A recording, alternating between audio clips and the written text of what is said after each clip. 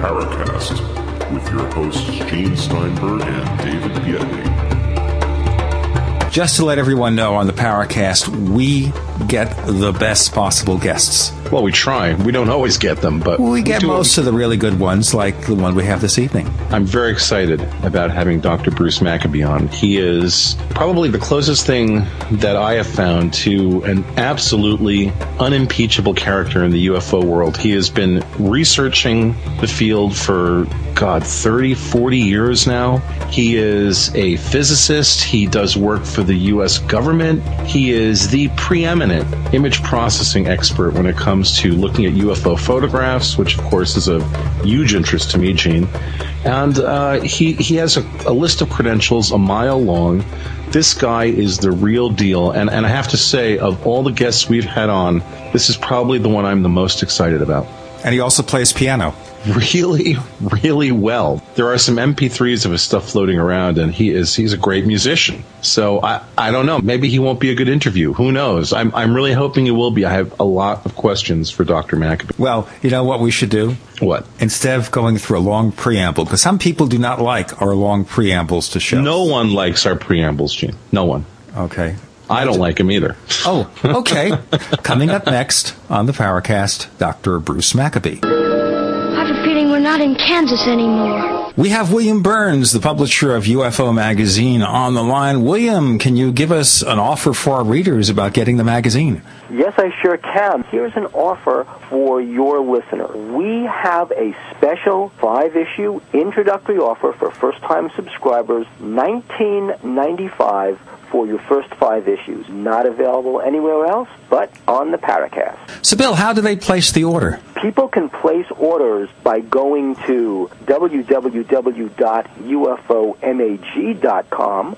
They can also place orders over the phone at 1-888-UFO-MAGA, or they can write to us at Post Office Box 11013, Marina Del Rey, California, 90295. Bill, give us that contact information again. It is UFO Magazine, Post Office Box 11013, Marina Del Rey, California, 90295, or they can go directly to www.ufomag.com, and they can also call 1-888-UFO-MAGA, and they can subscribe right over the phone with a credit card. Gene and I love to hear from our listeners.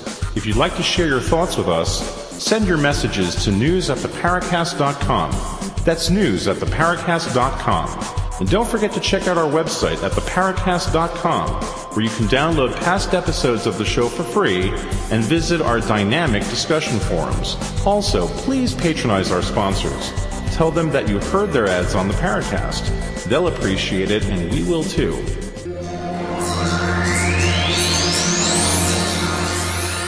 You're in the Paracast with Gene Steinberg and David Biedney.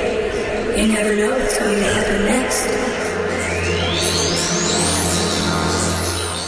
Bruce, you've been involved in this field for longer than many of our listeners have been alive. I'm wondering, what is it that prompted you? Well, it's true, though.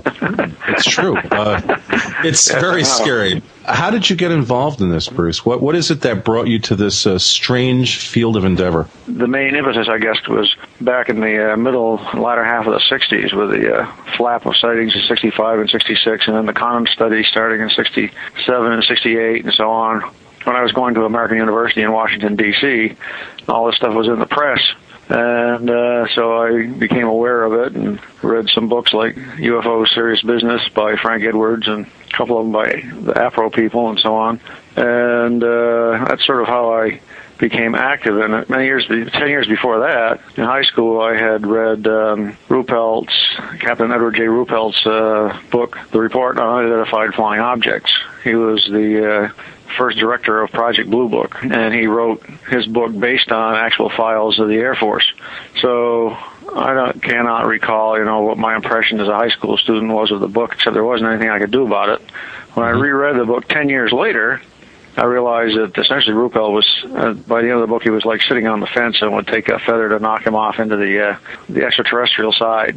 So anyway, a combination of reading books and then And then I guess the thing that really made the difference was when I was at American University, and two guys from the National Investigating Committee on Aerial Phenomena, which was the largest civilian UFO group at the time. Their headquarters was in Washington, D.C. Two of the guys, I think it was Dick Hall and Gordon Lohr, or maybe Don Berliner, who came and talked at American University in the fall of '68, I think, or something. And besides talking, I guess, about UFOs in general and so on, I don't remember their talk, but the thing that sticks in my mind was they said, oh, by the way, we need volunteer help at the main office. So, I don't know, a month or 2 months later, I decided, well, maybe I'd check this out. After all, NICAP was in all of the books that were written about UFOs talked about NICAP, or most of them did anyway, as being a investigating organization. So it was internationally known. So, and its headquarters was in Washington, D.C., not far from DuPont Circle, which is an area I was familiar with at the time. And so I figured, well, I'll go down there and see what this is all about. I figured that they had these big files, supposedly, of UFO sightings, and if there was any truth to the matter, it would be in the files. So I went there expecting to see a big office with lots of secretaries and scientists running around and test equipment and all sorts of great stuff. Boy, was I in for a shock. I was there too a couple of times. You were there too? Yes. Huh? I was not the same time you were. I was the one that Dick Hall threw out of the office. Oh, well, Dick Hall had thrown himself out of the office by the time I got there. He was no longer there. I guess it might have been 69. I'm not sure. But I do know, I went down to DuPont Circle, and as I said, expecting to see this, nice big office and so on. Instead, I come to a sort of a semi-broken down row house, and then a stairway going up a hallway with a light up at the top and a door that opened up into a small suite of rooms, basically somebody's house, what had been somebody's house or living quarters, I guess, at some time. And there were books and stuff, papers all over the place, but no living person other than Isabel Davis, who was a secretary at the time, elderly lady who was very smart and managed to hold the whole thing together by herself, I guess. Oh, anyway, I remember her. She was with CSI of New York, not referring to the crime scene investigation, but civilian saucer intelligence. So that's right. And that was back in the early 50s that started up. And the CSI files actually ended up in the NICAP files.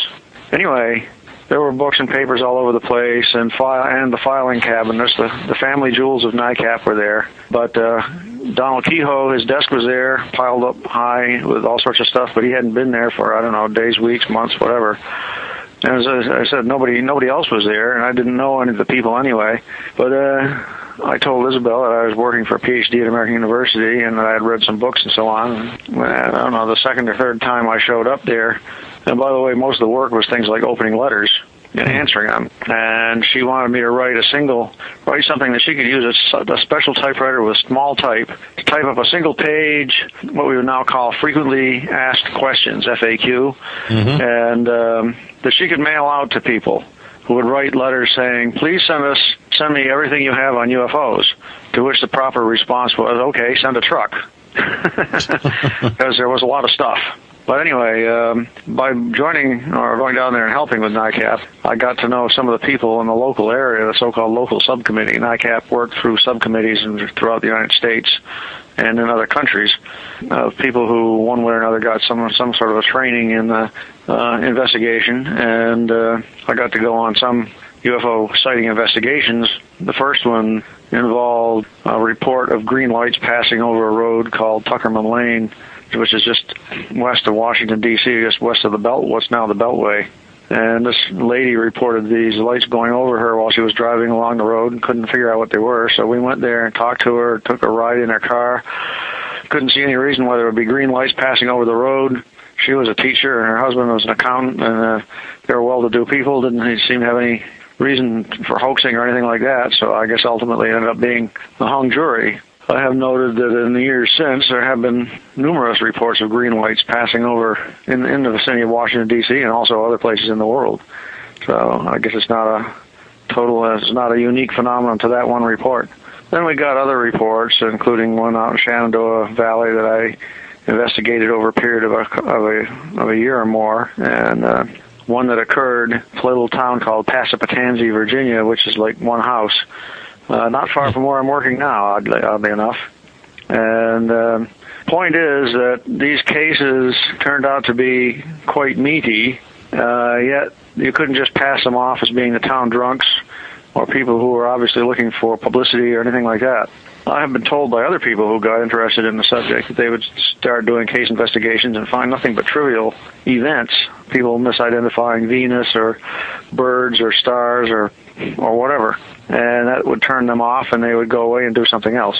I guess in that sense I was fortunate that the first cases that I came up against turned out to be essentially unexplainable, unless you assumed that the witnesses went crazy temporarily and then reverted to normalcy afterwards, something like that. But anyway, that's basically how I got into it. It seems like this is not the kind of thing that people would go out of their way, certainly, to get attached to in terms of people reporting UFO sightings for notoriety or fame. Is this something that you've seen happen over the years? I mean, it seems to me like there is definitely a negative stigma attached to the whole phenomenon. I mean, do people really want to be associated with this in your experience? Well, there certainly are people. I mean, there were the sightings themselves that started primarily in 1947 and started being reported by people who, let's say the whole world was naive about the situation, and the people would look up and see something strange and report it. Mm-hmm. It wasn't for several years that this big reaction set in that you must be stupid or something like that to report such a thing. By the time the early 50s occurred, that reaction had set in, and you had, for example, pilots saying that they would never make reports. Kenneth Arnold said in 1947 that he, or sometime in the late 40s, that if he saw a barn flying by, he wouldn't tell anybody. Anyway, then in spite of that, you had the contactees who reported having direct contact with aliens and craft that would come and greet them and take them on trips to various places in the universe, and Moon and Mars and Jupiter, and Venus was supposedly a nice place to visit and all that sort of stuff. But I wouldn't want to live there. Would get up and talk happily about their adventures. Well, Venus certainly was, when they said they had a hot time in Venus, they must have been asking us to take it literally.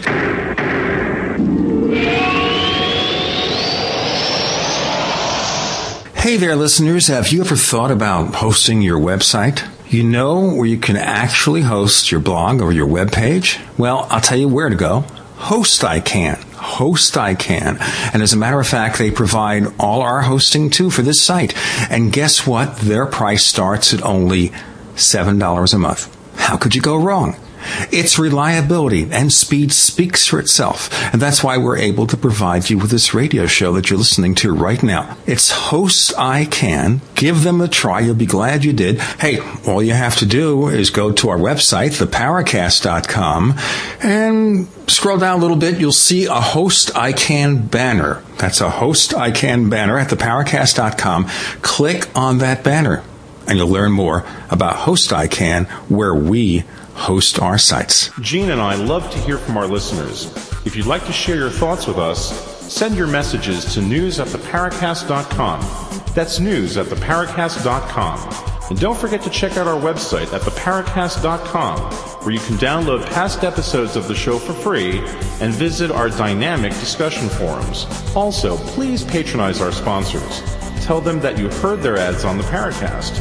They'll appreciate it, and we will too.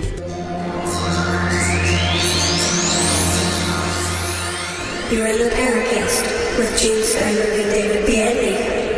You never know what's going to happen next. You're in the Paracast with Gene Steinberg and David Biedney. We're proud to be welcoming to the Paracast this week none other than Dr. Bruce Maccabee. And he, of course, is known as a photographic expert, has a wide experience in the UFO field. But as I was saying, when they specify having a hot time on Venus, maybe we should have listened more carefully to what they said. Yeah, well, it definitely would have been a hot time, and all the gardens on the backside of the moon apparently died between the time that Adamski was there and our own rockets ended up going around the moon in the early 60s. Now, you just brought up something interesting, which is George Adamski and the supposed photographic and video, or I should say film evidence he offered. I look at that footage now and I look at those stills, and quite frankly, they are so far less than convincing in any way. But this brings me right to an important question, Bruce, which is visual sophistication. Certainly in the 50s, we didn't have a population that had been exposed to as many high-tech special effects as they are now, yet so much of the photographic evidence that we see, certainly to a trained eye, is clearly ridiculous. What are your thoughts about that? Do you think that people are visually more sophisticated than they were, but are just in denial? Well, at the present time, the word is getting around, has been over the last 10 years, that all sorts of things can be done with programs like Photoshop. Now, you can take a real photograph, scan it, and change it by taking people out, putting people in, taking objects in and out, and all these things. And it's getting to the point where you have to be really sophisticated to determine whether something is a hoax or not. Right. You're probably familiar with the recent so-called Chad photos that have been... That's a ring it looks like a ring with appendages sticking out the side. Yeah, with these tendrils on top. We've actually talked about them quite a bit on the Paracast, and it's astounding to us that people find these to be credible. Well, my initial reaction was when I read, it wasn't the photos themselves that really grabbed my attention in this case. It was the claim that, well, we saw this object and we took some pictures of it, but they weren't very good. So the next day we went back to get more pictures. Right. And my friend actually had the guts to run underneath it and take a photograph looking straight up, or almost straight up, which clearly showed that it was hollow in the center. And my initial reaction to that is, after all these years, is this the first guy to actually get that close to a flying saucer that he can take such a clear picture of it? There have been thousands of pictures taken, I suppose, and in previous cases, most of them, the photographs don't show much detail. Right. These people would have to be awfully convincing to convince me that they're the first people to get that close. And then, of course, there's things like this object is comparable in size to the cross arm on a telephone pole that was in one of the photographs. If you assumed it was low, close to the telephone pole, and it was maybe 8 feet in size or something like that, if it were a real object. But they couldn't hear any noise of it or whatever, and thought maybe it was a lot farther away. Somebody supposed maybe it was a mile up, in which case it would be hundreds and hundreds of feet in diameter. And nobody else saw anything. I don't know what they are claiming, if anything, in terms of how many people supposedly saw this. I may probably not up to date on the story as it exists today, but a month ago, I guess, when these things sort of hit the press, you might say, the initial thought was that this was all, or some of us anyway, thought this was probably on the level of Photoshop type of stuff. And in fact, somebody did post a video of something like this thing taking off. I don't know, 5 or 10 seconds worth of video you probably have seen on the net. Indeed. But now you compare that with something like back in the early 50s. Now, I was at the house of a lady whose name escapes me, but she was a good friend of Adamski. She lived in the D.C. area. She showed me some movies that she had bought. This probably was in the 1970s. Mrs. John, I believe? No, I can't think of her name. Okay. I'm trying to go back. She lived north of Washington, D.C., and as I said, Adamski, I think she claimed that Adamski was at her house when he took some of the pictures that he had. At any rate, she showed a movie, which is a movie of a UFO, she claimed, that she had bought for $10 from some people in West Virginia. And this movie showed somebody, the cameraman, standing. The camera shows the screen, the wire fence around an airport, and you see an airplane land, I don't know, maybe 100, 150 feet away from the camera, and then comes swinging into the field of view this, quote, UFO, and it's clearly on a string. It swings back and forth and so on. And she's saying, see, there it is. And, I'm saying to myself, how gullible do you have to be? Right. Oh, boy. Accept something like this, because obviously the person had tried to connect it up with the UFO, I guess, following the airplane, but the UFO was clearly on the camera side of the fence. It wasn't on the other side of the fence. So it clearly was a small object, and it was swinging back and forth like on a pendulum. Right. Now, a much more sophisticated hoax, if it were a hoax, would be something like the Trent case, where you can't see any obvious way that it was hoaxed. Of course, I don't believe that it was hoaxed. That's the famous McMinnville photos from May of 1950 that probably have been published as much as or more than any other photos in the whole history of the subject, turning up in almost every book that had pictures. And you could say, well, the Trent's probably really made out from that. Fact of the matter is, they never got paid for those pictures.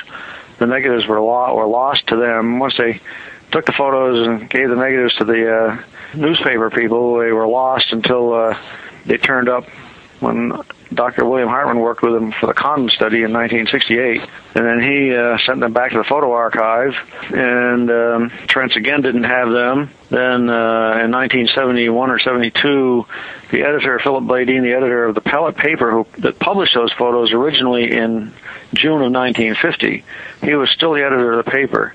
He wrote to the photo archives and said these photos belong to the Trents. They ought to be returned to the Trents. Well, he got the negatives, but he never returned them to the Trents.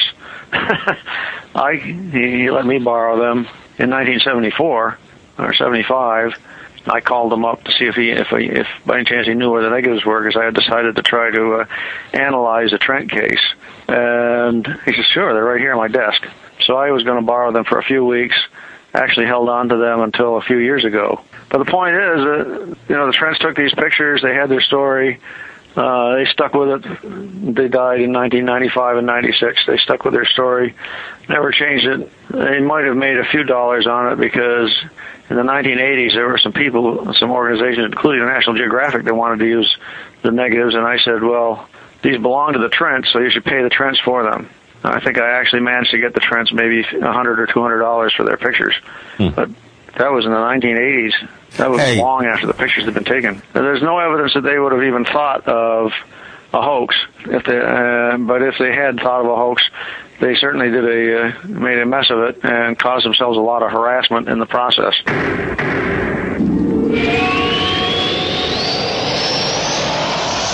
Fate magazine provides true reports of the strange and unknown. Keep up with the latest on angels and miracles, psychic phenomena, ghosts, UFOs, life after death, and much, much more. To receive your free issue of Fate magazine, call now at 1-800-728-2730 or visit their website at www.fatemag.com. That's 1-800-728-2730 or www.fatemag.com. What are you waiting for? Your fate awaits.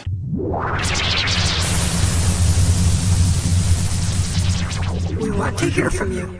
If you have a comment or question about the Paracast, send it to news@theparacast.com. That's news@theparacast.com. And don't forget to visit our forums where you can talk to fellow listeners and Gene and Data.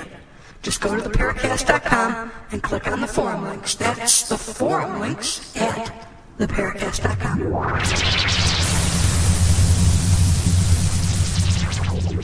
You're in the Paracast with Gene Steinberg and David Biedney. Dr. Bruce Maccabee joins us. David, you're ready with a question or a comment? Well, actually, yeah, I wanted to comment upon those infamous Chad photos, Bruce. There were either 3 or 4 subsequent sets of photos that came out, each with a less believable backstory.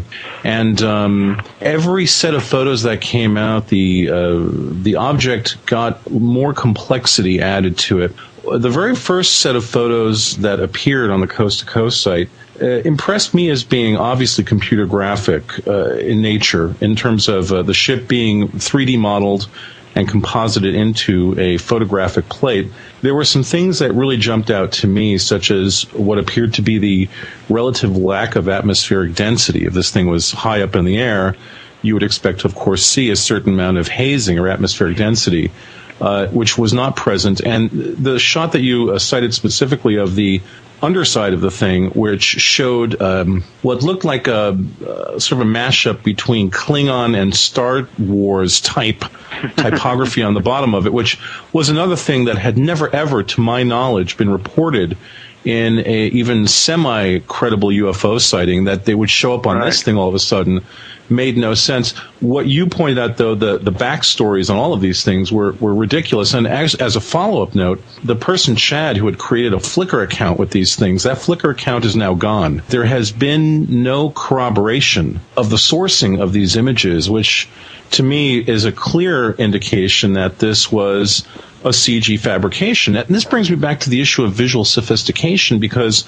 on the web, a lot of the chatter around these had people very impressed by the modeling quality and the rendering quality of these images. Our listeners know that I worked very briefly at Industrial Light and Magic in the early 90s and have worked on visual special effects since then for a variety of other films.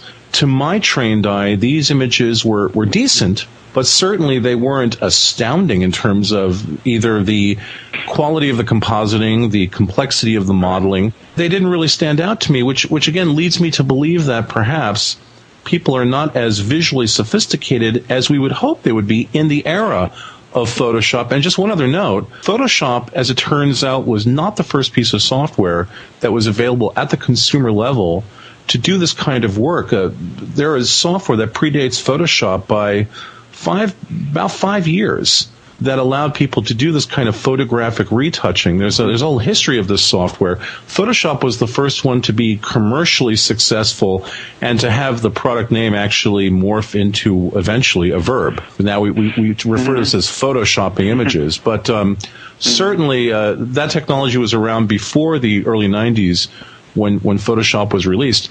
Probably based on Amiga computers. Actually, as it turns out, the very first piece of software that was really adept at this was the forerunner of a product called Image Studio, something called the Realist, which actually made its debut on the Macintosh black and white computer. And then there was a thing called Image Studio, which was marketed by Letraset in, I think, 86, 87. That was essentially what became Color Studio, and that's one of the reasons that Photoshop exists. It was Adobe's answer to Letraset. I'm kind of the institutional memory of the history of this software, so I know where all the skeletons are buried there. But going back before that, Bruce, I know you've done some research into some images that I've analyzed, the Billy Meyer stuff, which to me is an indication that people were doing this photographically before there were things like Photoshop. Well, it certainly is possible. I mean, pre-Photoshop was different skills necessary. Right. Double exposures, manipulations in a photo lab where you would take a negative and imprint one or more images on it or something like that. I mean, we know that the Russians were excellent at airbrushing people out of photos, for example, of political scenes where there'd be a group of people standing, and if a particular person was in favorable standing with the people in charge, that person's picture would appear in the paper or appear in the photograph, and if he wasn't in good standing, his picture would somehow disappear. When I worked on the McMinnville case, which I spent several years on, and that's 2 photographs, I actually got a hold of the original negative, so I didn't have to worry about whether or not there had been any clever techniques used between the original negatives and some sort of a final print. But I realized then a photo a UFO does not make. It would be harder to fake a movie, probably even harder than that to fake a video complete with sound. Mm-hmm. But nevertheless, all these things can be done, as Hollywood has managed to prove over the last 50 or 60 years. Sure. The day the Earth stood still looks pretty convincing. Fantastic stuff. Yeah, in absolutely. some areas, yeah. The original War of the Worlds and stuff like that looked like there really were triangular objects with cobra head-shaped infrared beams coming, flying around, destroying civilization. But the average person, now this where the crunch comes in is, I could say that almost any photo, video, whatever, could be hoaxed, given enough time, effort, economic capability, and knowledge to do it, and of course the will to do it. Mm-hmm. So you end up asking yourself, and you need the backstory. One problem with this Chad photos was I don't think anybody ever got interviewed. I don't know if they ever know who actually posted all that stuff. But you got to be able to get a hold of the person who is responsible for the pictures, and then you have to be able to sort of rake them over the coals in terms of their life history to find out what they know. You probably, no doubt you recall the Gulf Breeze situation in 1987 through 88, 89, so on. Big criticisms that Ed Walters came up against for taking so many pictures, in spite of the fact there were a dozen other people in the area who claimed they saw exactly the same thing.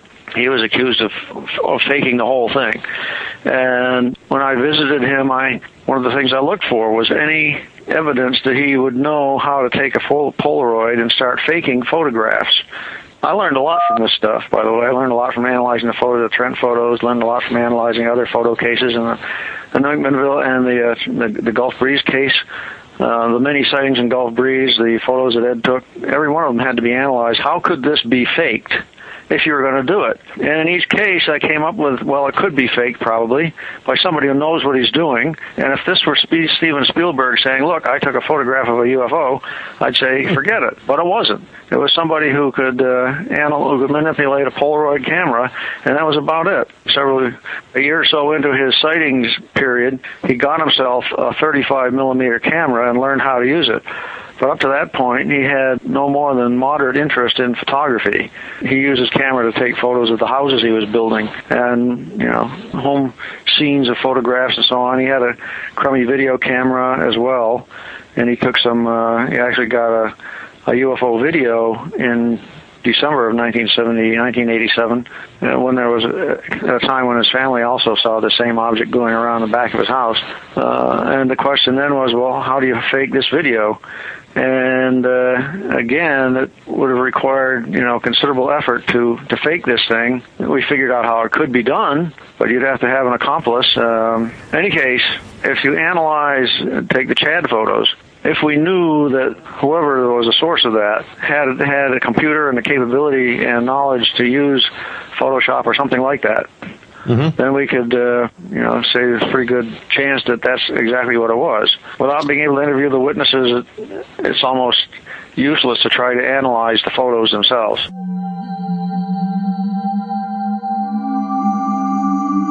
You've entered another dimension. You've entered the Paracast.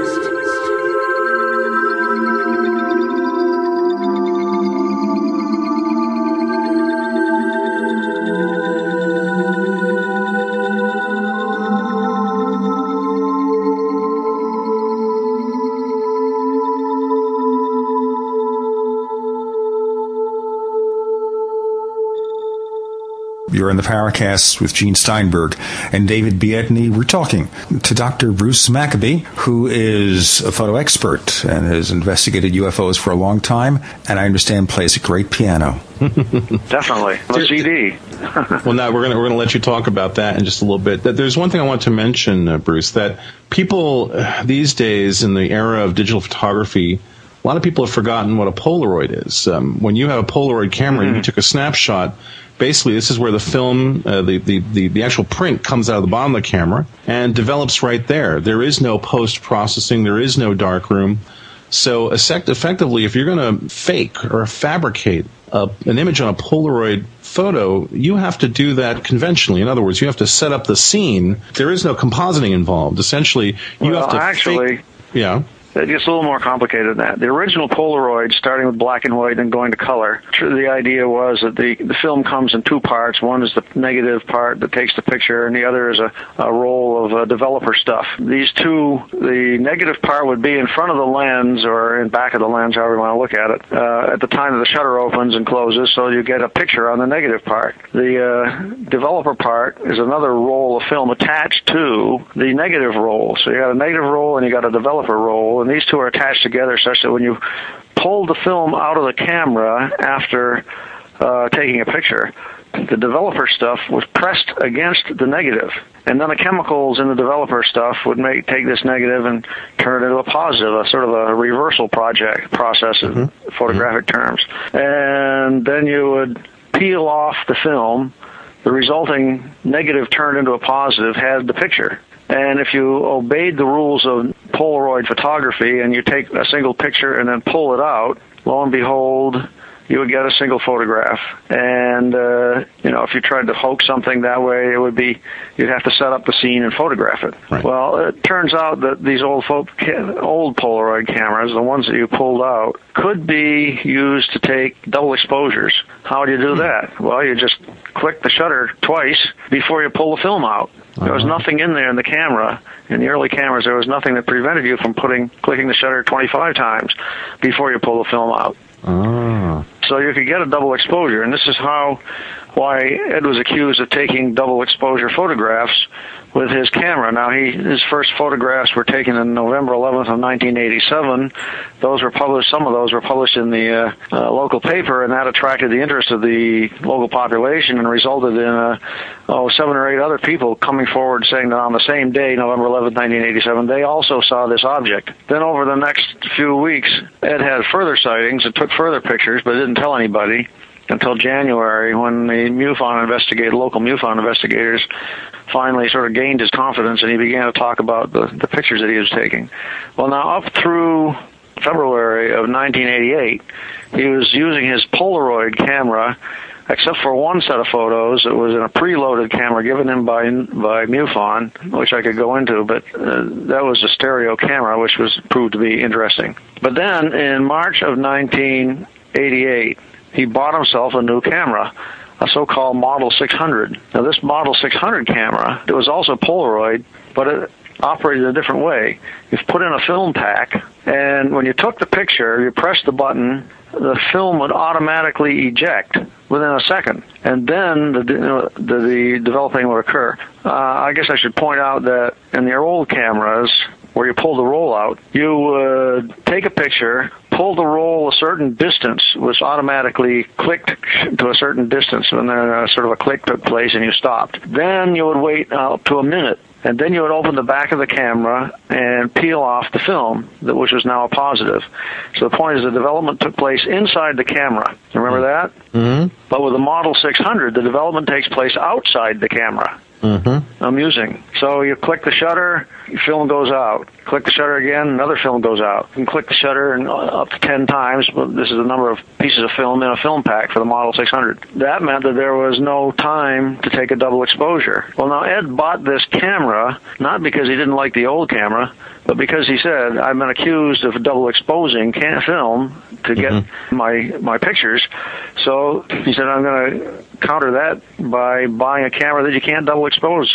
And he got several more UFO photographs with that Model 600. Well, now, being hard-nosed skeptics and so on, those of us who really paid attention to this said, well, is it possible that Ed could have figured out, by the way, he bought this camera on like March 7th of 1988 and took his first UFO photo on March 8th of 1988, the first one with this new camera. That was several weeks after a previous picture taken with the old camera. Anyway, the question was there a way to double expose, and could Ed have figured that out? Well, it turns out that if you inhibited the mechanical motion of the camera, there's a door, sort of a door-like thing that opened downwards to let the film come out. Now, I can't remember exactly what you had to do now, but if you manipulated that door correctly, you could stop the ejection. Then you could push the film back in a little bit and close the door, and you would be able to take a second exposure. So in other words, you had to figure out how to manipulate the camera. This was not something that people knew.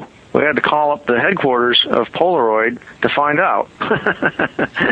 And that raised the question, did Ed have the knowledge to do that? We didn't think so. There were some other stereo photos they took with a picture with that type of camera, which completely ruled out the double exposure explanation. There's another issue in that if there be a place where you can actually open up some sort of an opening at the place where the film would want to be ejected and push the film back in, you would expect to see some form of light leakage in that corner or in that side.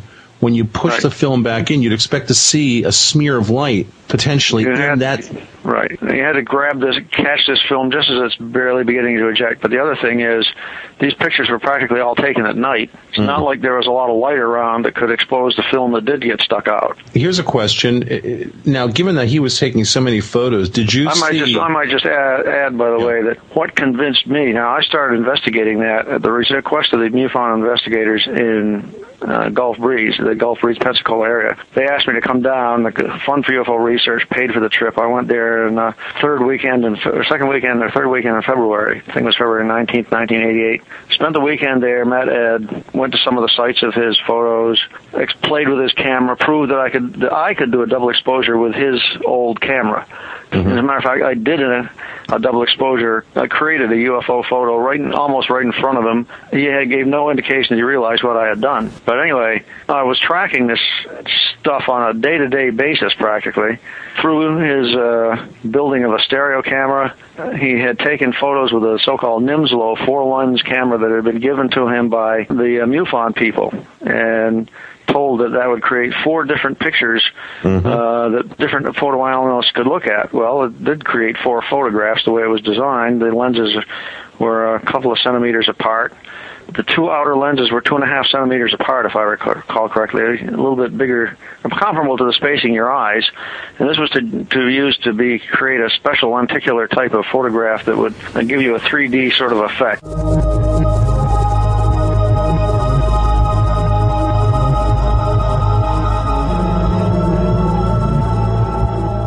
This is Tim Beckley, Mr. UFO, reporting for ConspiracyJournal.com. Fascinated by the strange and unknown, things that go bump in the night, UFOs, time travel, Area 51, the Philadelphia experiment, shady government cover-ups? Don't be left out in the lunar cold. Sign up now for our weekly online newsletter and receive our snail mail catalogs. Go to ConspiracyJournal.com or email Tim Beckley at MrUFO@webtv.net. It's all out of this world. Gene and I love to hear from our listeners. If you'd like to share your thoughts with us, send your messages to news@theparacast.com. That's news@theparacast.com. And don't forget to check out our website at theparacast.com, where you can download past episodes of the show for free and visit our dynamic discussion forums. Also, please patronize our sponsors. Tell them that you heard their ads on the Paracast. They'll appreciate it, and we will too. You're in the Paracast with Gene Steinberg and David Biedney. You never know what's going to happen next.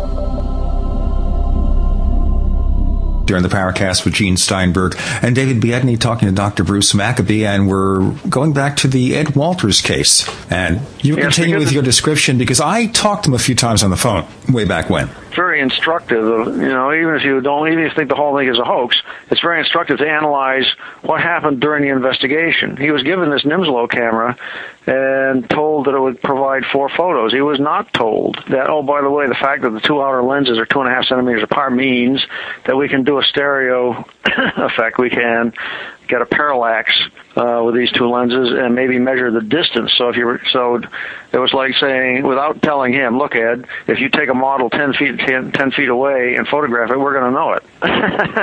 So anyway, he took a series of photographs of a strange object that passed by with this camera.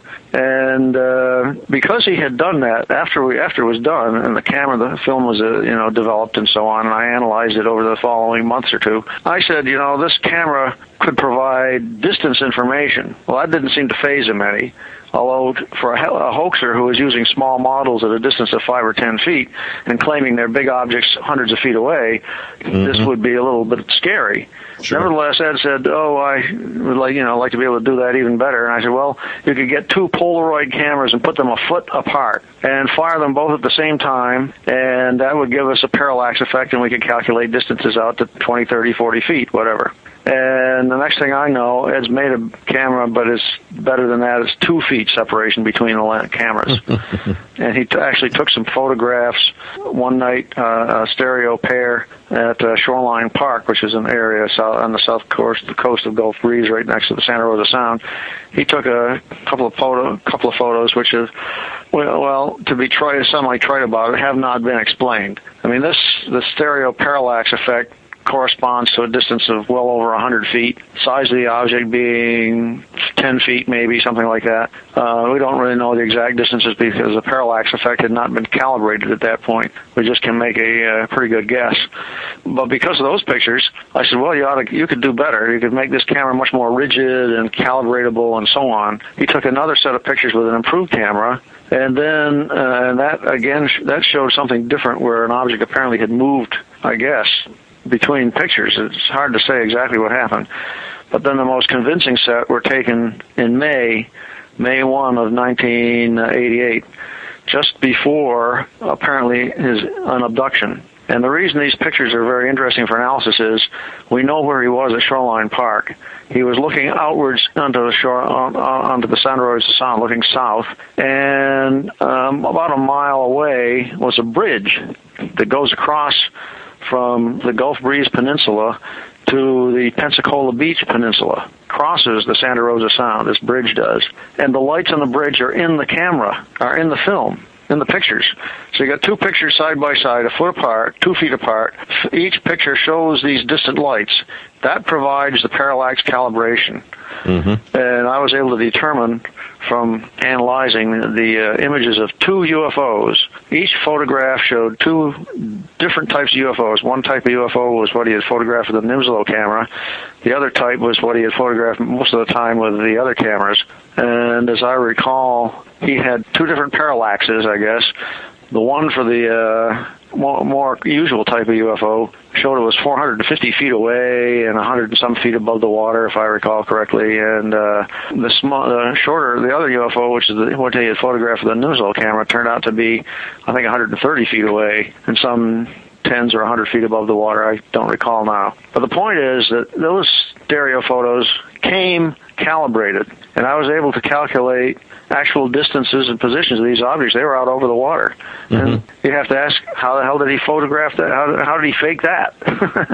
Even Robert Nathan at JPL, who was a severe critic of all UFO photos, including the Huffman photos that he worked on way back in the 60s, was a little bit flabbergasted by how Ed could have faked this parallax in a situation where you got these cameras that develop the film basically instantaneously, in a situation where you've actually got calibrating lights off in the distance. Okay, I got the impression here in talking with you that you more or less accept the Ed Walters case is correct, right? Yeah, well, I saw that, and I put together everything that I had seen Ed do up to that point, plus the fact that there were other witnesses. Like I said, the last witness of that series of sightings was in July 10th, I think it was, or early July of 1988, more than a month after Ed's last sighting. And these people were the county coroner, a Dr. Fenner McConnell, and his wife, who had a nice house right on the water's edge of the western part of the Gulf Breeze Peninsula.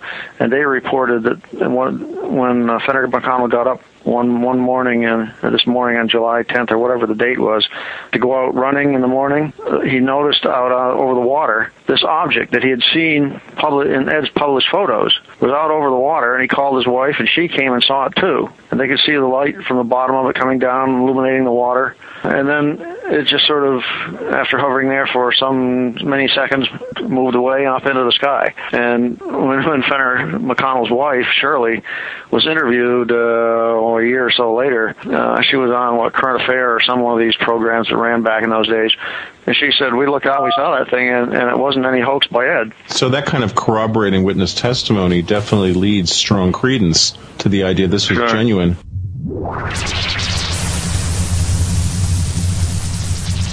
We want to hear from you. If you have a comment or question about the Paracast, send it to news@theparacast.com. That's news@theparacast.com. And don't forget to visit our forums where you can talk to fellow listeners and Gene and Data. Just go to theparacast.com and click on the forum links. That's the forum links at theparacast.com.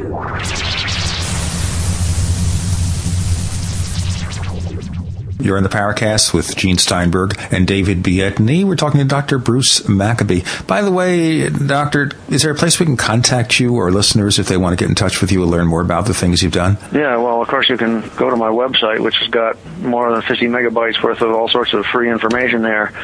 Sightings and things that I have investigated, history, sighting investigations, photographs, you name it. And that is http:// the standard introduction. Then BRUMAC, Brumac, period, Brumac.8k, number 8, letter K.com, Brumac.8k.com. You could also put www.brumac.8k.com. And actually, there's also a link to your site off of the Wikipedia entry on you as well. There's a direct link to your site there as well. I will have it over at the Paracast, our website, theparacast.com, when the show is announced. David? There's a lot that's been written about the Gulf Breeze situation, Bruce, and I'm wondering, were you able to find any other photographs that corroborate with what Walter shot? Because if you had stuff appearing that often, you would expect other people to be able to take shots of it. And was there any video that surfaced? Well, there were a couple other pictures, but the problem is, one set of photographs that appeared is a guaranteed hoax. Another couple of pictures were taken by a person who claimed that anonymous witness. Let's see, the first comparable photos taken supposedly by another person, and I say supposedly, I don't believe that Ed took them. They were 35 millimeter pictures. Were given to the newspaper in December of 1987, I believe it was, and published and one of them was published in the newspaper by some lady supposedly who said that if she came forward, she'd get into trouble with her family for religious reasons or something. In any case, they were pictures the same object on a 35 millimeter. I can't remember if they were prints or slides. I think she sent the negatives to the newspaper, but I'm not positive. It may have been prints sent to the newspaper. Then there was another guy who claimed he saw these, or another set of pictures sent to the newspaper with the claim that they were taken by a guy who signed his letter, Believer Bill, who said he had seen these things hovering over some area in Gulf Breeze, I forget exactly where, and had a small, one of those little 10 millimeter type of film cameras, a Jiffy camera or whatever you call it, and he took some number of pictures that showed one or two of these objects. Again, something that would be a situation where you would have to set up the scene. You couldn't do a double exposure with these little cameras. Anyway, in November of 1988, the newspaper received a series of photographs that we started studying, and they looked a little weird, let's say. But there was, again, an anonymous witness. And after 2 weeks, he called up the newspaper editor and said, "Why didn't my pictures been published?" And the other newspaper editor said, "Well, whereas in Ed's case, where Ed had taken a couple of pictures where the UFO was behind something of known distance." And by the way, this was a tough fake. Anyway, I might mention earlier, again, after I finish the present story. The newspaper editor told the guy who called, "All your pictures show the object in front of something. It doesn't show the object behind anything." So guess what? A week later, he gets a series of photographs in which this same object is now partially behind something. Well, of course, that sounds just too neat. Yeah. Ed's first picture, however, referring to something behind something, Ed's first picture that he took, and this is with one of the old Polaroids, shows the object hovering beyond, its image is cut by a nearby tree. We know the tree was like 20 feet away from where Ed was. And it apparently blocks part of the image of the object. When I first saw that, when I was at JPL, actually, with Bob Nathan, he had a copy of Ed's first 5 photographs. I looked at that thing, and the first thing I said, that's a tough double exposure. Why? Because the tree image cut into the shape of the UFO image. If you were to do it by double exposure, you'd have to be able to correctly register the background scene, which includes this tree, and then a UFO image with its cut around the edge of the tree, and correctly place the UFO model, if you wish, to make your second exposure, so that the cutout of the tree matches the cutout of the edge of the tree matches the cutout from the UFO model. They do that in Hollywood, where you can do careful registrations. But Ed standing there with his little camera isn't going to be able to do that. So right off the bat, the skeptics started off, you might say, behind the 8 ball, right with that first photograph. Ed had a couple other pictures that were like that as well, where some nearby thing was clearly cutting into the image, and you'd have to ask, how the hell could you do that with this Polaroid camera? It wasn't a single lens reflex camera. You couldn't look out through the lens. Your lens was an inch or 2 inches away from the viewing port. Was a couple inches away sideways from where the lens was. So it would be a really difficult thing, and you'd think that he'd have to waste an awful lot of film to get one picture right. One of the things we checked, by the way, was if there were a series of several photographs supposedly taken one after another, did it check with the back numbers on the back, to show it was a series? one of the things that people have a hard time understanding, and we've run into this in talking to people about things like reported orb photographs, is that when you're looking through a point-and-shoot camera, and you're looking through the viewfinder, people don't understand that they are looking not through the lens, but they are looking through a separate piece of optics that's up above the lens and is physically separate from it. As where with an SLR, essentially the whole mirror mechanism inside the camera is porting up to the viewfinder the actual image coming through the lens. And when you snap a photo, when you depress the shutter, the mirror essentially moves out of the way, film is exposed, mirror moves back down. And this is what I've used to, I've explained to people who take shots and they show up at meetings and show me these things that are supposed orb photos, and they say, when I took the picture, I didn't see these things in the viewfinder. And I'll say to them, let me guess you're using a point-and-shoot camera. Gee, how did you know that? Well, this is how these things happen. And also, as far as registration goes, that's another thing that I think most of our listeners are probably not aware of, in that when visual effects are done for movies, everything is very closely pin registered, so that when you shoot back what we call background plates, as computer graphics are designed, they are designed, if you're introducing, let's say, a computer graphic dinosaur or a spaceship into a scene, the location, the placement of that object in the film frame is all very carefully controlled. It's not just like someone in Photoshop is going to move something around with a selection tool and place it where they want, in that when you're doing motion picture special effects or any kind of animation, reproducibility over 24 to 30 frames a second means that everything has to be pin registered. And actually, it's kind of an interesting offshoot of that is that in Photoshop, there is a submenu called Calculations, one of the most interesting aspects of Photoshop, probably the least well understood. And all of the calculations commands have their foundation in the fact that one of the two brothers that developed Photoshop was working as a visual effects supervisor at Industrial Light and Magic. And the whole idea behind Calculations was that it was designed specifically to process pin-registered plates. And so, and this is part of the sort of the history of Photoshop that really most people don't know. And what we're talking about here, Bruce, is the fact that the techniques and the art of creating fabricated photographs goes back a long way, as does the history of UFO photographs. And I'd like to ask you... I'll tell you what, before we pursue that, we're done with hour number 1 of the Paracast, and we're going to pursue more of the creation of UFO photographs in part 2 with Bruce Maccabee on the Paracast. Welcome back to the Paracast with Gene Steinberg and David Biedny. We're back with Bruce Maccabee, joining myself, Gene Steinberg. Can I take a 5-minute break? Sure thing. Sure.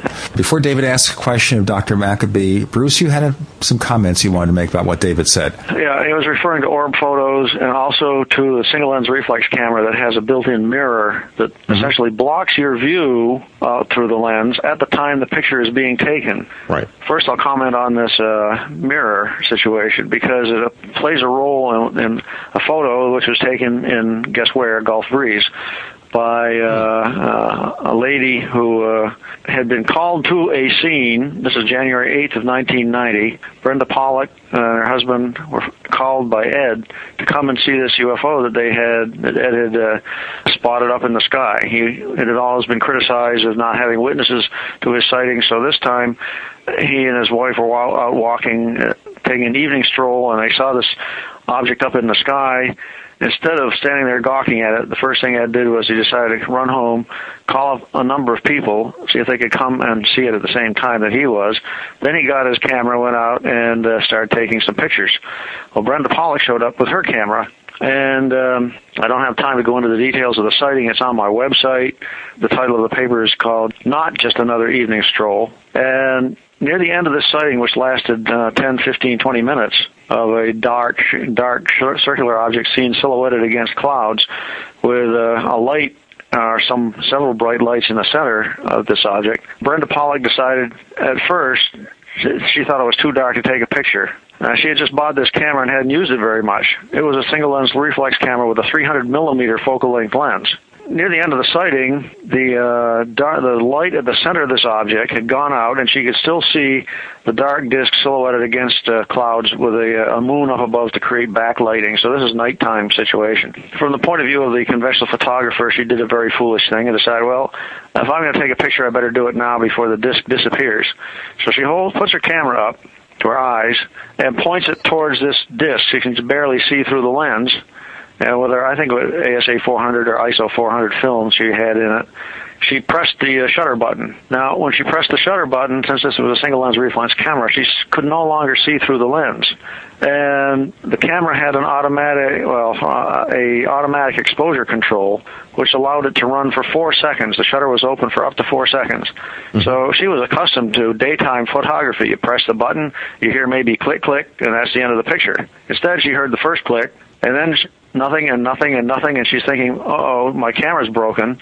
Finally, the second click comes, and she can see through the lens, and there's nothing there. Now, point is, when she pressed the button, it was while she was looking at a dark disk silhouetted against the sky. Then for 4 seconds, she couldn't see it. And at the end of the 4 seconds, the shutter closed, the mirror removed itself. She's again seeing through the lens, nothing there. This is an important thing to realize. She thought, well, there's nothing on that picture. When she took her film to be developed, she was thinking of saying, well, don't develop the whole thing. You know, there's a picture there that doesn't have anything. Mm. But they gave her a print anyway, and she looked at it, and in the center of the print, there's this little squiggly line, which she realized was, made up of some sort of a light image that occurred at the time she took that photograph. Well, so I blew it up and looked at it. It's a squiggly line, which means it's not a straight line, it's wiggly and loops over on itself and so on. What it amounts to is the length of this line corresponds to hand motion. You ever try to hold a 300 millimeter focal length lens steady, forget it. Yeah, sure. Especially if you're looking upwards. This line squiggles around and so on. The point is that the beginning of the line is when she opened the lens. The end of the line is when the lens closed. And during that time, there were about 100 different colored bursts of light. These are little images like sausage links, I sort of think of it. Sausage links of different color. And it all happened in 4 seconds. 100, that's 25 flashes per second. Somebody just looking at it, it would just look like a steady light of some sort of an average color. But the camera, because she could not hold it steady, the camera smeared the image over a length of line, you might say, a squiggly length of line, and that broke this image up into a series of lights, which that fact by itself is surprising. But then when you realize that there was no light on when as she pushed the button, there was no light, and then there was no light afterwards, you have to assume that the object, well, I don't know, dare you say there was synchronicity there? That it did flash these 100 bursts at the time she had the lens open and not before and not after. That seems bizarre, doesn't it? Yeah, this was not Ed Walters. This was Brenda Pollock. Brenda Pollock was a city councilwoman in Gulf Breeze. Well, now, Bruce, I have a question for you. As far as the differentiation of the chromacity or the color of these bursts of light, did you see any kind of a noticeable cyclical pattern to this, or was it fairly random? No, I tried to see if there was any pattern. And, well, if there might be somebody who spends time doing some sort of complex statistics, it looked to me like it was basically random. But anybody can look at it themselves. It's on my website in the section on Gulf Breeze sightings. Or no, I take that back. It's on the section on the Not Just Another Evening Stroll. You have to scan down the front page and find it. I forget exactly where it is. Now, the other thing I want to talk about was the orbs. I also have on my website an article on orbs and how I got involved with analyzing orb photographs. When a guy who contacted me, he had bought a new camera, and he said he got these funny little images in his camera, and he couldn't figure out what they were. It was a new digital camera. He wondered if his camera was broken already or something. Mm-hmm. And I had no idea. I was aware that people were taking these little photographs, generally circular, sort of semi-diffuse images that seem to be overlaying other images and pictures. And I didn't know what to do about it. I didn't really have that much time to think about it. When the guy wrote to me, I said, well, you could try some experiments. Maybe there's some light leaks. Try putting some tape around for corners of your camera or something like that. Just anything to see if light is somehow leaking in. He wrote back to me after a couple of weeks saying that he had discovered that these little images, they got more of them when the kids were jumping up and down on the rug than when nothing was happening. And that, of course, took me a few microseconds to realize what was going on. We got to watch those kids jumping down the rug. Before we persist with this.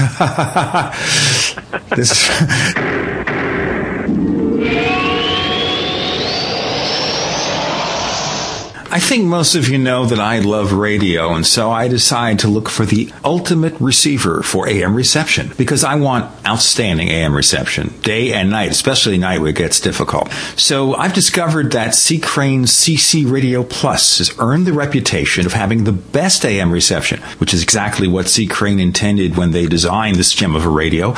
Along with its legendary AM reception, it also has excellent FM reception, a weather band, TV audio, and the ability to run on batteries for, and listen to this, 250 hours. So whether you use it as your bedside radio in your kitchen or at work, the CC Radio Plus will give you the pleasure of clear AM reception.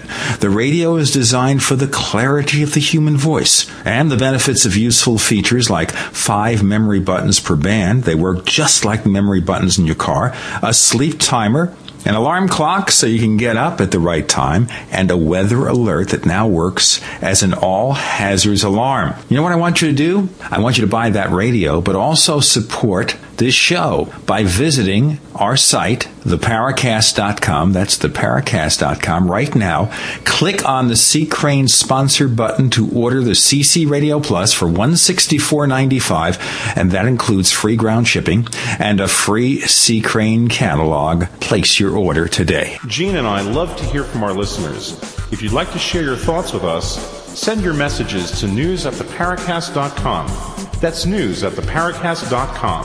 And don't forget to check out our website at theparacast.com, where you can download past episodes of the show for free and visit our dynamic discussion forums. Also, please patronize our sponsors.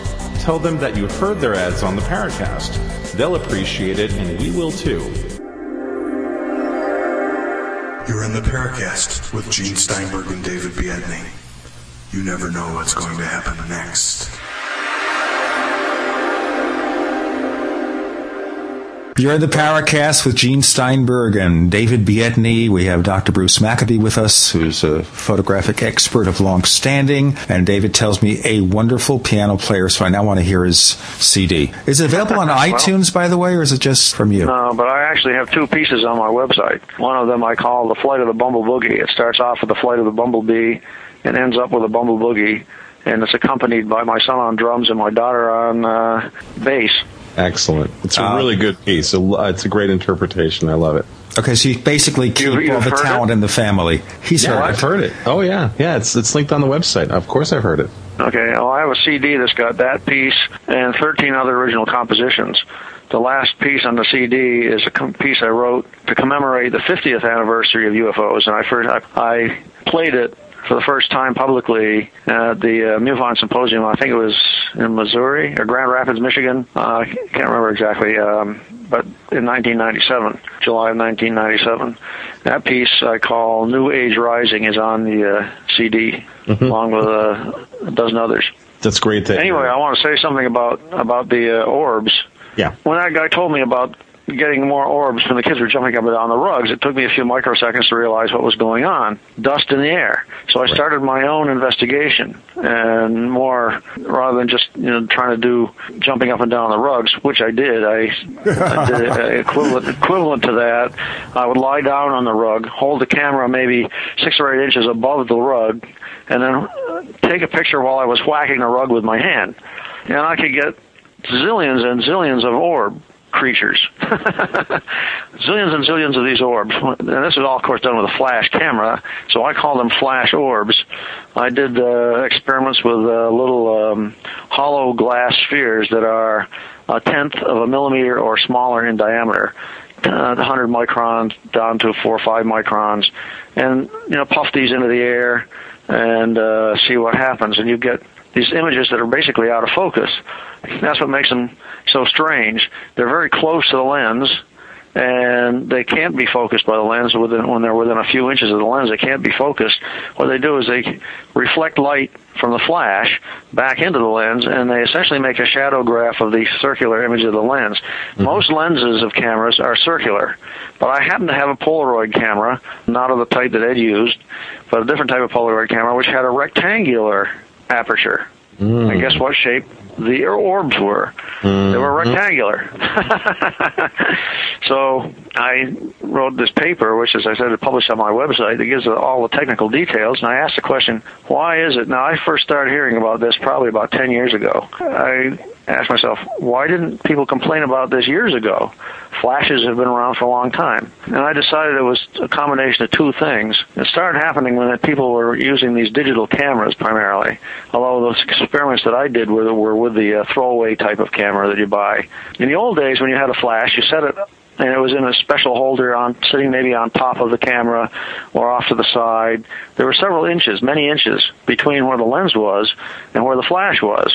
Right. With the new cameras, you've got maybe an inch to an inch and a half, maybe at the most 2 inches between where the lens is and where the flash is. The flashes are at least as bright, maybe even brighter now than they used to be, and you've got faster film. All these things combine so that if there's some little teeny object in front of the lens, had there been dust only an inch or two in front of the lens with the old format of cameras, the flash would not have lit it up. But now the little dust particle in front of the lens is close enough to the flash so that some of the light from the flash goes straight to that little particle and then into the lens. And you can see that these flash orb images, if you want to call it an image, tend to overlay whatever the camera is actually photographing. Mm-hmm. Occasionally you will find something in a scene which is brighter than the brightness of the flash orb itself. And if the flash orb occurs so that, let's say, half of it is cut by this real image, it may appear that the flash orb is behind whatever the real image is. For example, if you photographed the edge of a White House in the middle of the night and you've got dust particles around, there might be a dust particle really close to the camera which partially lines up with the edge of the house so that half the orb image appears in the dark area beyond the house.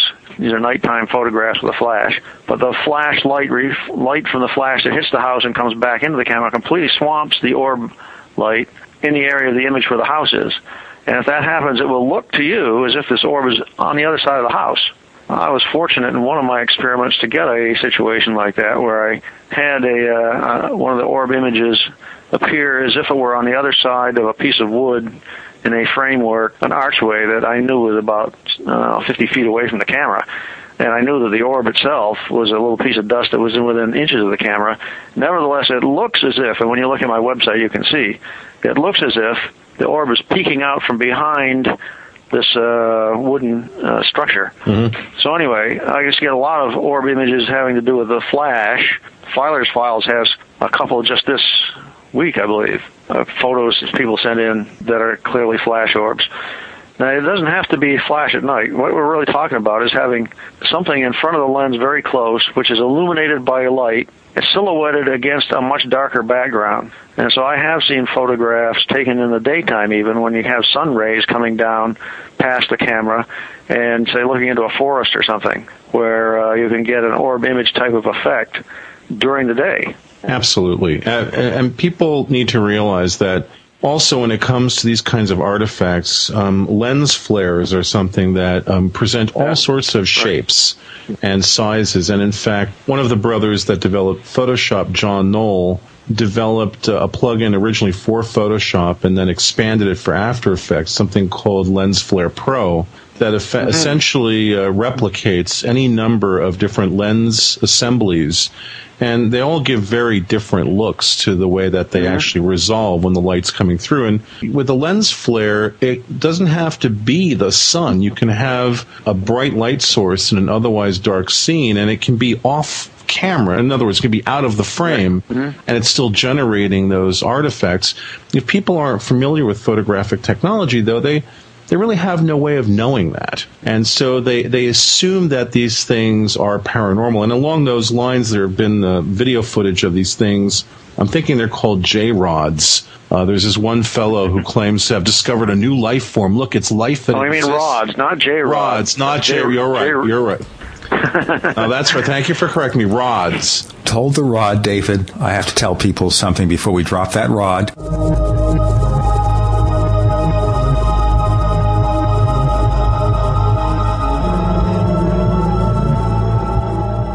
If you're looking for a better way to present or collaborate during your conference calls, your solution is simple. Web conferencing with GoToMeeting. During your call, everyone logs on to GoToMeeting.com, and your computer screen shows up on their computer screens. It's like you're all in the same room. GoToMeeting is perfect for sales or product demos, training, or real-time collaboration. Plus, you're not charged per minute like other providers. You can meet as often as you want, for as long as you need. With GoToMeeting, you can meet with anyone, anywhere, without leaving your office. You'll not only save time, but money too. See for yourself. Try GoToMeeting free for 45 days. Just visit GoToMeeting.com/podcast. That's GoToMeeting.com/podcast. Try GoToMeeting today.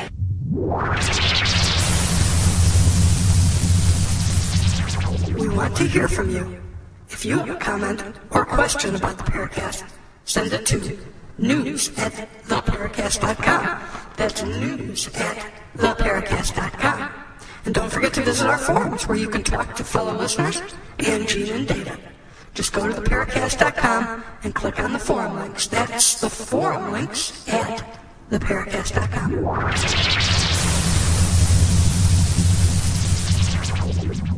You're in the Paracast with Gene Steinberg and David Biedny. We are talking to Dr. Bruce Maccabee, who is, one of the greats in the UFO field. He specializes in photography. We've been talking a lot of the intricacies here about real or fake photos and rods. So, David, pick up that rod.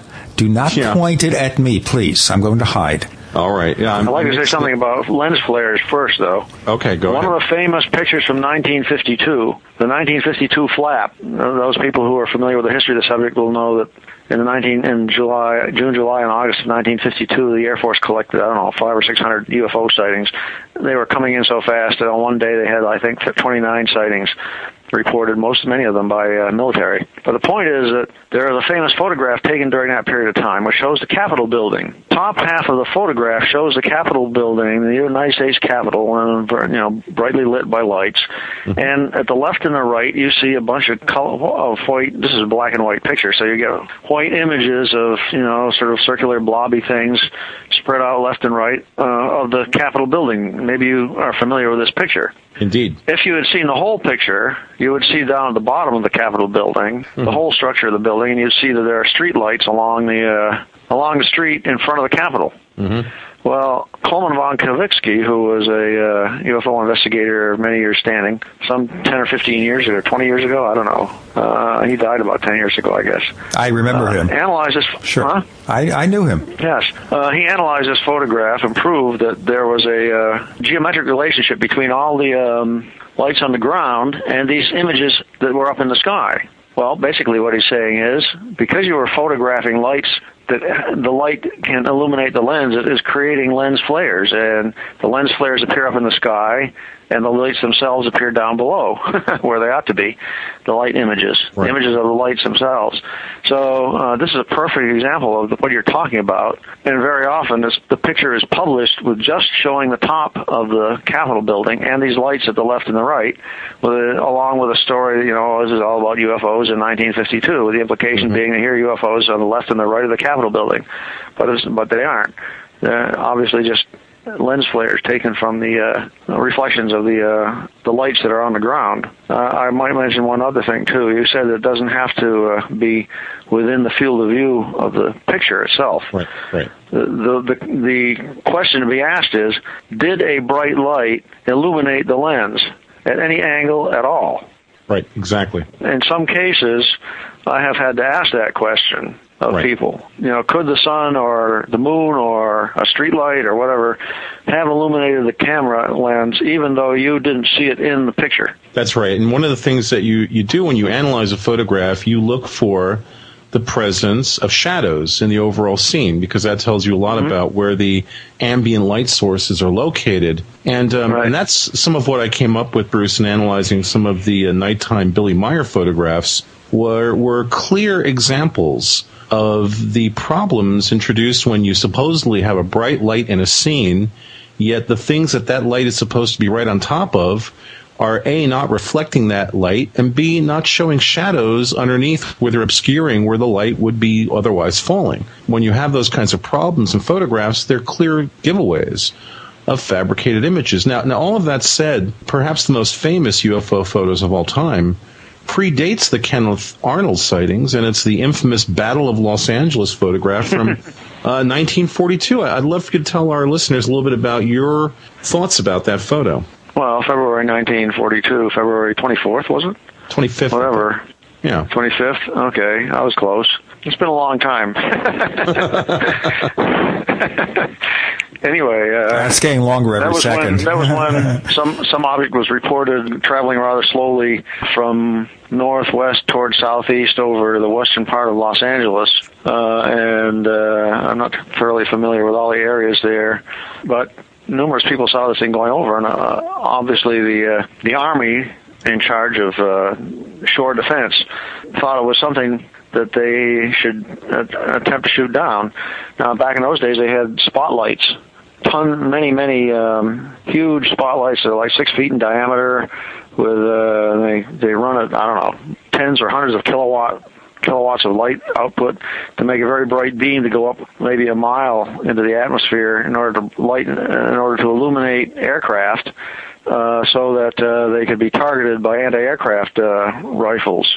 And that particular night, this thing was going over, and it was picked up by the spotlights, and anti-aircraft guns opened up, and over a period of, half an hour was it or something? They shot 1,400 rounds or 1,600. I forget what the number was. I wouldn't want to be in Los Angeles with all this lead raining down on my shoulders. But anyway, they were shooting up at this thing. One surprising aspect is there appears to be only one photograph. Recently, a video appeared on the internet which combines two things. A video of some day or other, I don't know, showing, and by the way, I think the source of this video is claimed as Jose Escamilla, the same guy who talks about the rods. The rods. But he combined a movie film of spotlights going up into the sky, which was on, I don't know where that's from, what date or location, combined that with the still photograph taken by, the Los Angeles Times reporter, the one photograph we know of that exists, which shows 6 or 7 beams going up and converging at one area, one small volume up above Los Angeles. It is sad that we can't find out exactly where that picture was taken from, and that we can't determine where the spotlights were. If we could determine that, and by the way, there has been a search by Frank Warren for several years now for any sort of information on that photograph. But if we could determine where that was exactly, we could probably get a good idea, an even better idea of what was up there. If you look at the picture, which is on my website, and also, I guess, on the Jeff Rent's website, other places as well, if you look at the picture, you see where these beams converge. The first interesting thing I noticed was the beams did not go through the area and out the other side. In this movie film that was on the net, Escamilla, whoever put it on, it's very instructive because it also shows, I think, 2 beams, but they cross, they go through each other. Whereas in this situation of the Battle of Los Angeles photograph, you've got 4 or 5 beams coming up, and they just don't go past that volume. Now, if you look at the volume, look at the picture, you see sort of a fat football type of shape in there. All you can tell about, of course, are variations in brightness of light as captured by the film. So you can try to make those variations as obvious as possible, which I tried to do by simple image enhancements on my website. It certainly looks like there's some object there which is opaque. That's why the beams don't go through. Right. Now, it might be that there was so much smoke in the area that the beams couldn't penetrate. It doesn't look like that to me. It looks like there's actually something there. You can actually see some little bright spots of light, which probably are explosions going off. The implication being that this photograph might be a several-second exposure. I'm not sure. Without knowing anything about the camera, presumably a speed graphic, but who knows what the shutter time was. The fact that it shows the beams of light suggests that if it wasn't super high-speed film, it must be some seconds of exposure in order to be able to get on film the light reflected from dust particles in the atmosphere, which is why you can see the beams going up into the sky in the first place. Mm-hmm. Sure. So my own feeling is that there was something up there, and it was certainly a multiple witness sighting, and the government may know more about it than they're saying. There may be some records that haven't been released yet. I wouldn't be surprised if there were, but that's about all I can say about the picture anyway.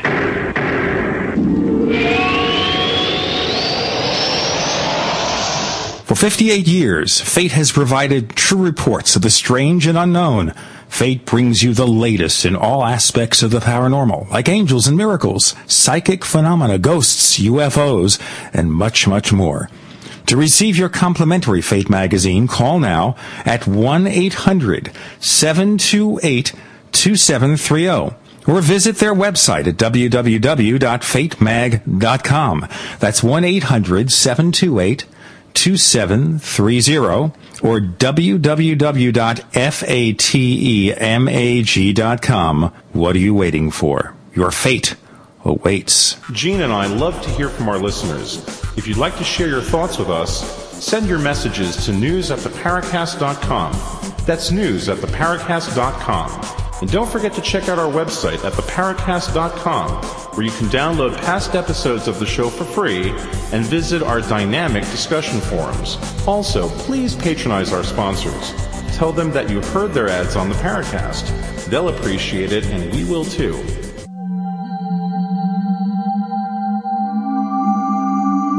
You've entered another dimension. You've entered the Paracast.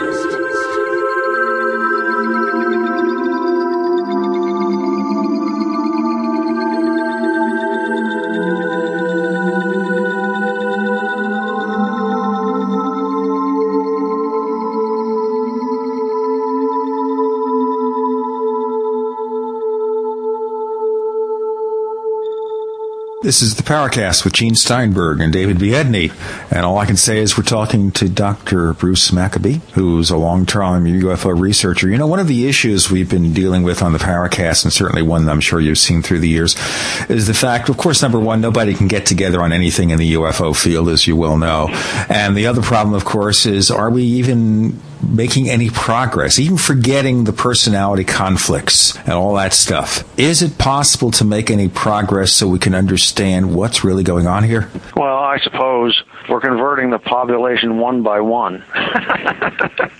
Boy. I've often felt that if the population of witnesses exceeds some percentage, like, say, 50% or more, the weight of opinion will start to shift more rapidly. Or once everybody is an abductee, then somebody will stand up and say, yeah, they're real, and everybody else will agree. There must be some critical mass somewhere, but I don't know exactly where that is. The resistance to the subject being real is high. It's one of those things you, in some sense, don't want to be true, because it introduces a new uncertainty into our lives, the lives of the whole of human civilization. And one thing civilization doesn't like is uncertainty. Obviously, you have to cope with some measure of uncertainty in order to be able to live on a day-to-day basis. But most of these uncertainties are implicitly manageable. When you come up against other intelligences, you don't know whether it's manageable or not.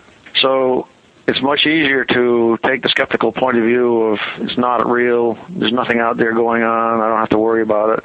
Skeptics who have been active in the subject matter, they basically say everything is misidentifications, hoaxes, or delusions. Well, at least it makes their life simple. That makes their life simple, and they obey the first rule, Maccabee's first rule of debunking, which is any explanation is better than none. You saw that in the O'Hare sighting just back it was in November, but the story came out in January. Mm-hmm.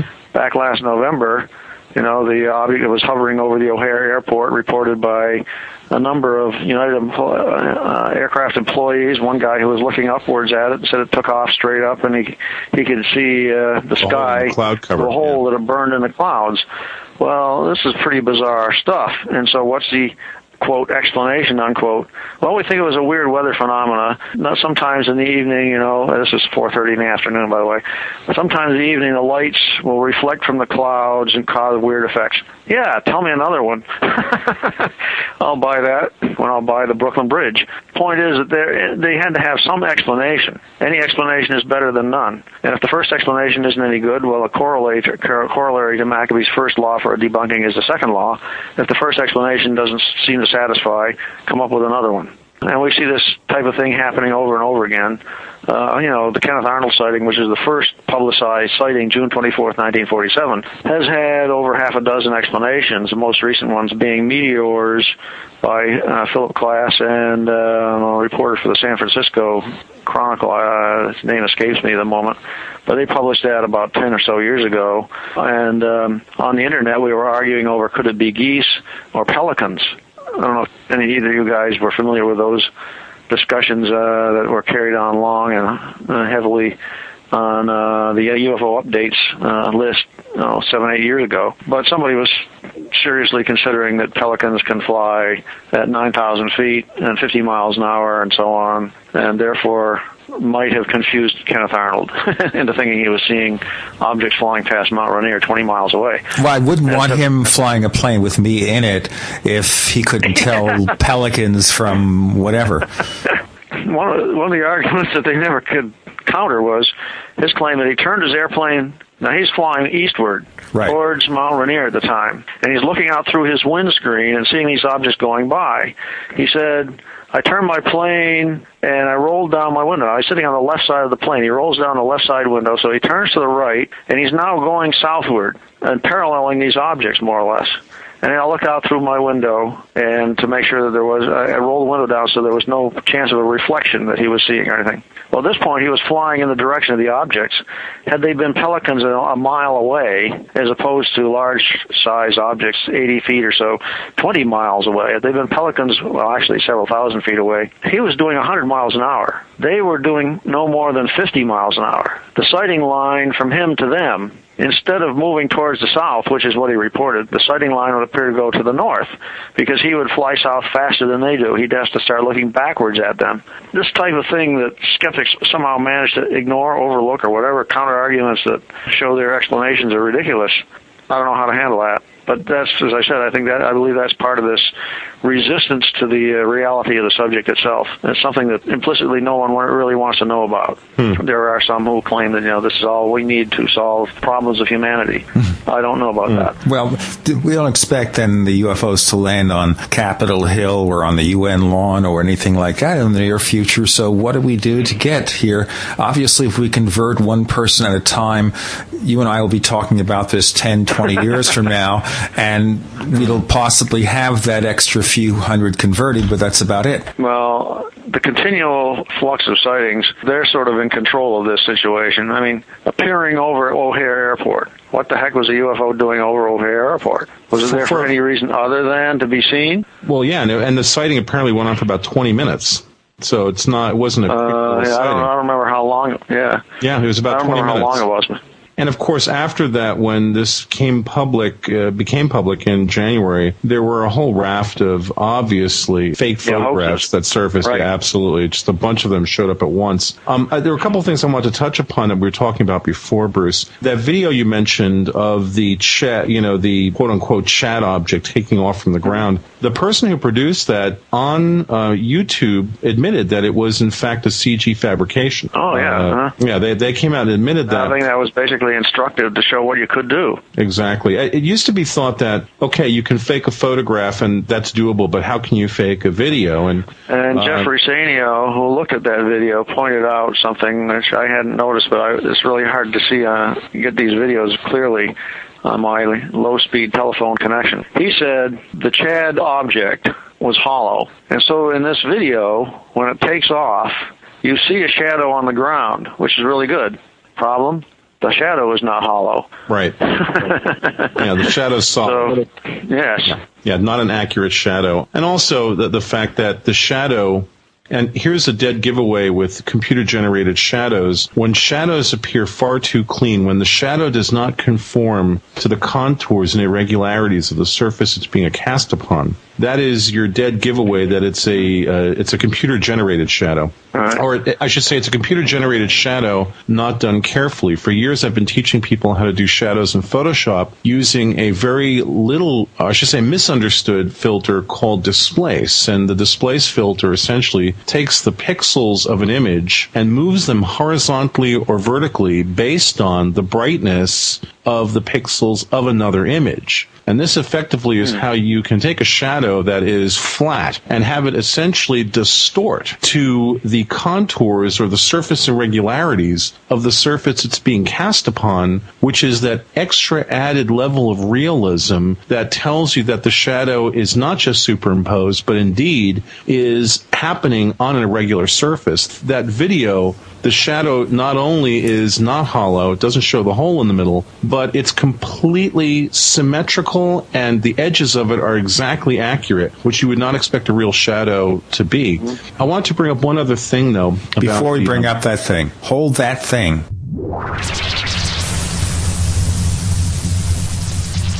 We want to hear from you. If you have a comment or question about the Paracast, send it to news@theparacast.com. That's news@theparacast.com. And don't forget to visit our forums where you can talk to fellow listeners and Gene and Data. Just go to theparacast.com and click on the forum links. That's the forum links at theparacast.com.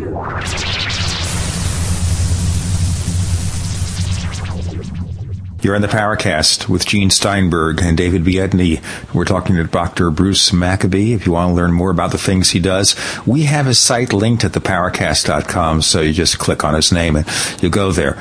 David, of course, is one of the world's greatest experts on Adobe Photoshop.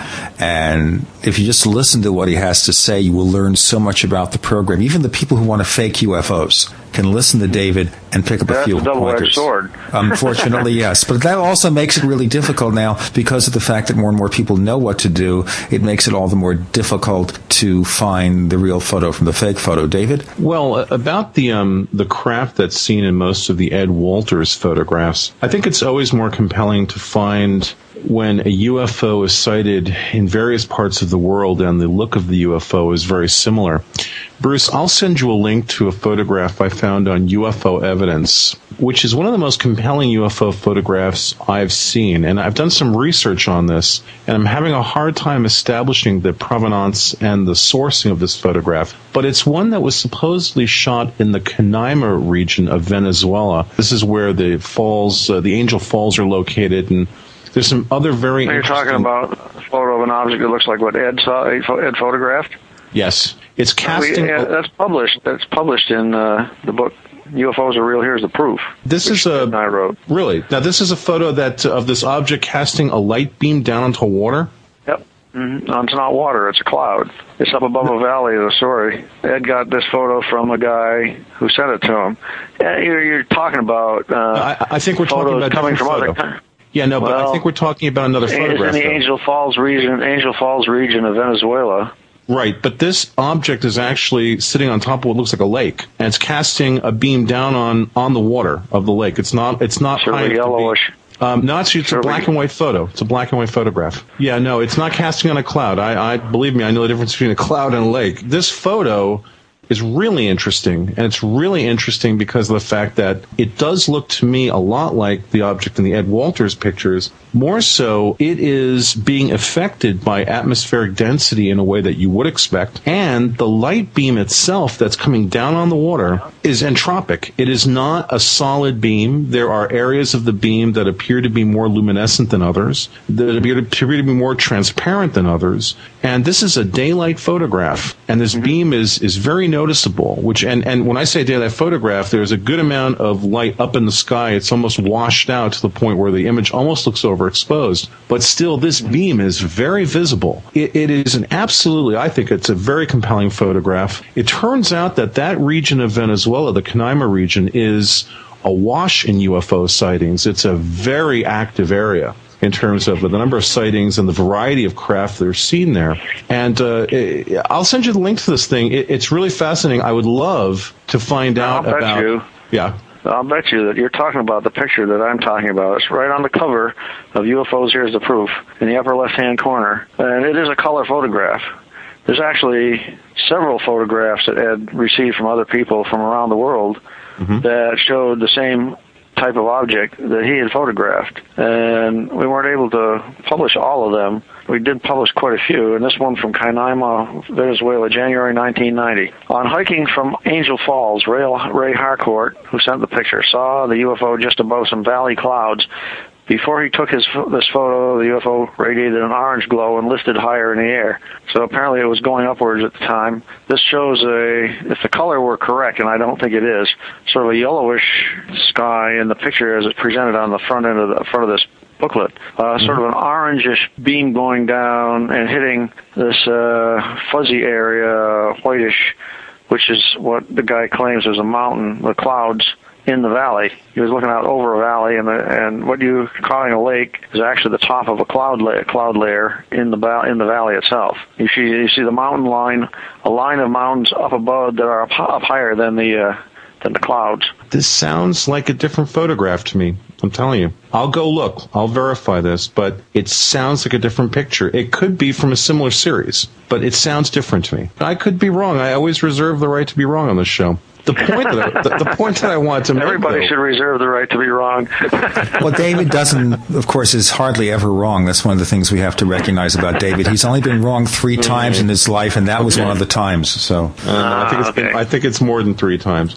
But 4? The point is that this photograph is really fascinating to me, and when I see a photograph of an object that is very similar, if not exactly the same as an object seen in another part of the world, and the photograph has lots of compelling attributes all of its own, to me it strengthens the argument for that photograph being genuine. Right.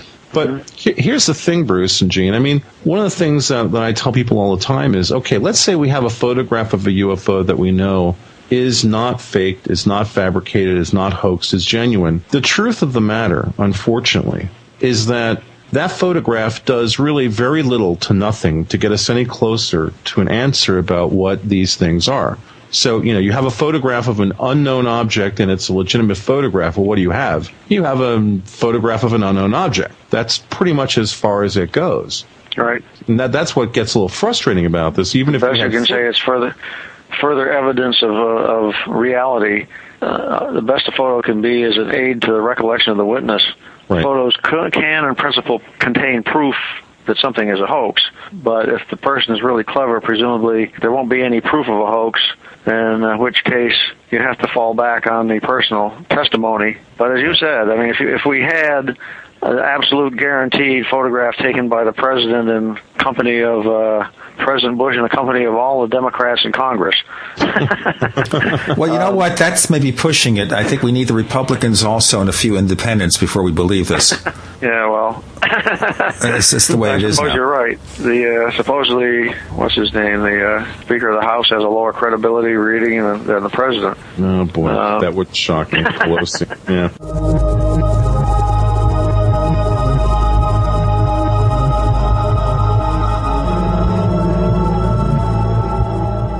Hey there, listeners. Have you ever thought about hosting your website? You know where you can actually host your blog or your web page? Well, I'll tell you where to go. Host I Can. And as a matter of fact, they provide all our hosting too for this site. And guess what? Their price starts at only $7 a month. How could you go wrong?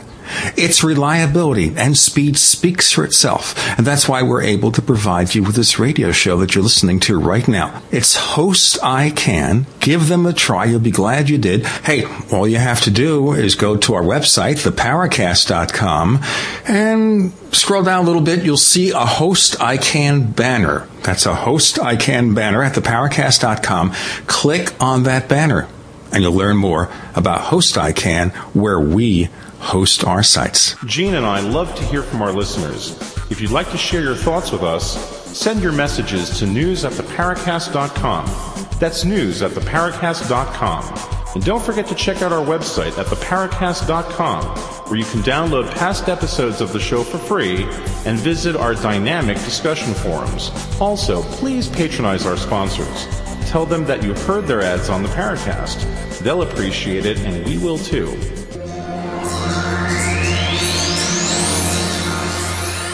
You're in the Paracast with Gene Steinberg and David Biedney. You never know what's going to happen next.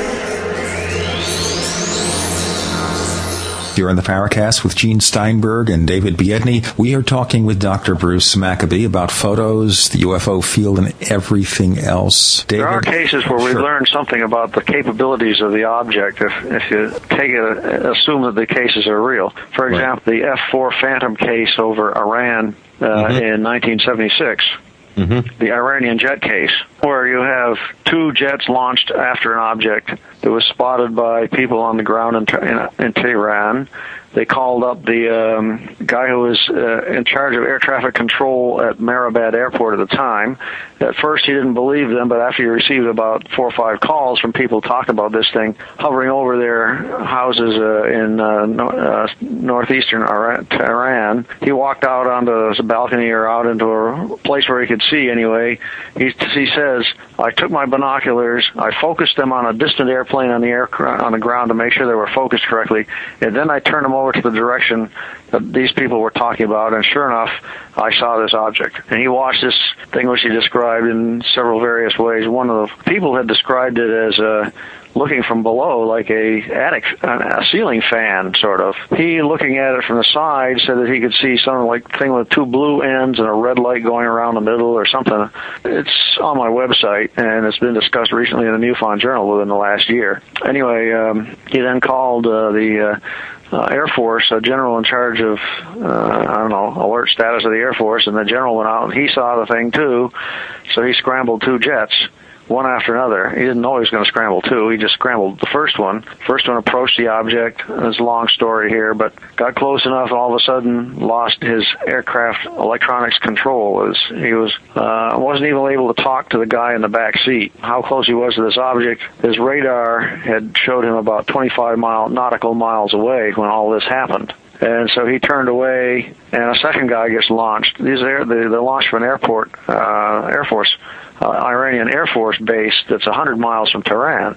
So it takes him a couple of minutes to get there. When the second one gets there, he sees the object and starts chasing it eastward towards the border of Afghanistan. And then all of a sudden it reversed its direction and zipped back towards Tehran. And he turned around to follow it, but it beat him by a considerable margin, according to the air traffic controller who was watching all this from the ground. It gets to be a very complicated story, but the second jet also emitted a small object that went downwards and started to curve towards the jet. The jet guy was about ready to push a button that would launch a Sidewinder missile when all of a sudden his electronics went awry, and he lost all control and communications, including the intercom with the backseat guy. And then as soon as he turned away, as he pulled a roll downwards and turned away from the object, he regained his control again and communications.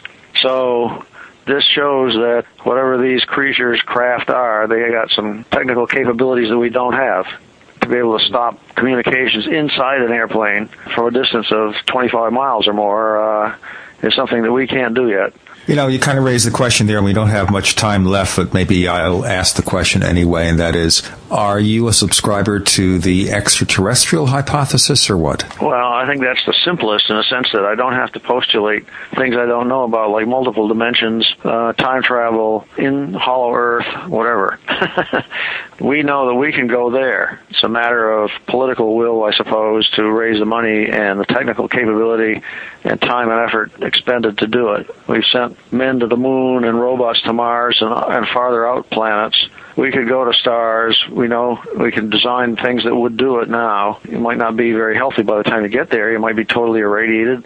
You could certainly be a lot older. You might not even live to get to the next star. But the principle is, we can understand the principle, how we can understand how it's done in principle. And we can imagine somebody else that's thousands of years ahead of us, being able to know a lot of tricks of the trade that we don't know. I would put the ET hypothesis as number one, but then you can put after that other things that are more bizarre, like being able to travel through wormholes or time travel or coming from other dimensions. I don't know, whatever people have proposed in the past as explanations that to them seem more likely than extraterrestrial. Bruce, in all of these years, and of course, it may be something so bizarre we can't even think of it. Well, I think that there's a good possibility that that's what we're going to ultimately find out. Bruce, in all of these years of research, I have to ask, do you have any personal sightings that you'd care to share? Well, I saw something in Gulf Breeze, of all places. During the second or third phase of sightings down there, the Ed Walters phase was from November 87 all the way through July of 88. That's when he was seeing that strange object that he photographed, and other people were seeing it as well. But then after that, the sighting rate dropped off, but did not go anywhere near zero. It continued. And then in November 1990, they started seeing red light objects going around that were called Bubbas, and these Bubba sightings continued through 1991, and in September of 1991 they started seeing rings of light going through the sky. These are people who were going out every night practically. They became very sophisticated. They used cameras, they used optics to get good photographs and videos of these things. Multiple witness sightings, one sighting they had over 100 witnesses to. Anyway, when they started seeing rings of light appear, I decided I better go down there and see what was going on. So I went down there on the 15th of September 1991 and was told that I had missed it by a day or two, that they had had a sighting the day or 2 days before. Went out that night and saw nothing, but, I got a feel for what people were doing. Then on the next night, while I was standing there with my binoculars around my neck, like everybody else, and I also had a big ear type of sound device for picking up faint sounds. I figured if this was a model that somebody was flying with a little motor, I'd be able to pick it up. That was a thing you can used to be able to get from Edmunds Scientific. And so I was making tape recordings of the sounds, and I had my camera. I didn't have a video camera. I had a still camera. I let the other people do most of the optics because they were very familiar with that. So anyway, while I was standing there, all of a sudden, some lady yelled, "There it is." She didn't say which way. She was just looking in some direction. But I happened to look up, and sure enough, there was a spot of light up in the sky that hadn't been there before. We were looking into a sky. This was in September, and the air was quite hazy. We were looking into a haze that was being lit by the city lights below. There were some very bright lights. Apparently, a field like a game field or something like that had a lot of bright lights on, and this light was going up into the sky and causing the moisture to glow. You could look up and you could just barely make out the stars. If you use your binoculars, you could faintly see the stars through the glowing sky. And so this glow probably extended upwards by a mile maybe. At any rate, there was this dot of light that was up in this glow, which had not been there. So I whip up my binoculars, and sure enough, it resolves into a little ring. And I counted the lights in the ring. It turned out to be 8 lights. I pointed the big ear thing at this object, paid some attention to making sure I was getting recordings, and tried to take a couple of pictures of it. All this time at first it was stationary, and then it started to move. It looked like it was either moving towards us. We were looking to the southeast, or east-southeast, I guess. It was moving towards us, or it was going up. It was hard to tell. The guy taking photographs with his camera on a tripod has a photograph showing that the ring's image is being smeared into a bunch of lines, which proved it was moving. The guy who was videotaping it recorded, of course, all the sounds of people talking and saying, "It's coming over, but then it just sort of faded out into the blackness. So it may just have gone upwards. So anyway, after thinking about it afterwards, I thought, well, when I was looking at it with the binoculars, I'm saying, why can't I see anything but the lights? If there's a structure up there holding these lights, why can't I see the structure? And thinking about it afterwards, I decided, well, this glowing sky that would be backlighting anything that was within, say, 4,000 or 5,000 feet. And by the way, we did a triangulation, which wasn't too accurate, but probably would say that this object was 3,000 or 4,000 or 5,000 feet away, and if so, about 10 feet in diameter. I guessed that the reason I couldn't see any structure associated with it was on the other side of the glowing air. Glowing air was blocking any view of the structure itself. If that were true, then it was several tens of feet in size. And it's hard to imagine, that somebody's going to put something like this together as a hoax, fly it over the city up in an area which was within the landing area of the Pensacola Airport. I don't know. But anyway, I definitely saw this thing. I didn't call up the guys in white coats to come and take me away, because there were 30 other people there. We had video and photographs and sound recordings and so on. The sound recording, by the way, picked up nothing. Hey, listen, we're just about out of time. Making any public appearances that we can mention? I'll be at Roswell. Okay. For the big party that's coming up. In July. I'll be at the X conference in September here in Gaithersburg, and there's yet another conference coming up at the end of October in Anne Arundel County. So if anybody wants to contact me through the website and ask for information of where I'll be, I can tell them. Dr. Bruce Maccabee, thank you so much for joining us this week on the Paracast. Thank you, Dr. Maccabee. The Paracast with Gene Steinberg and David Biedney is a production of Making the Impossible Incorporated. Join us next week for a new adventure in the Paracast.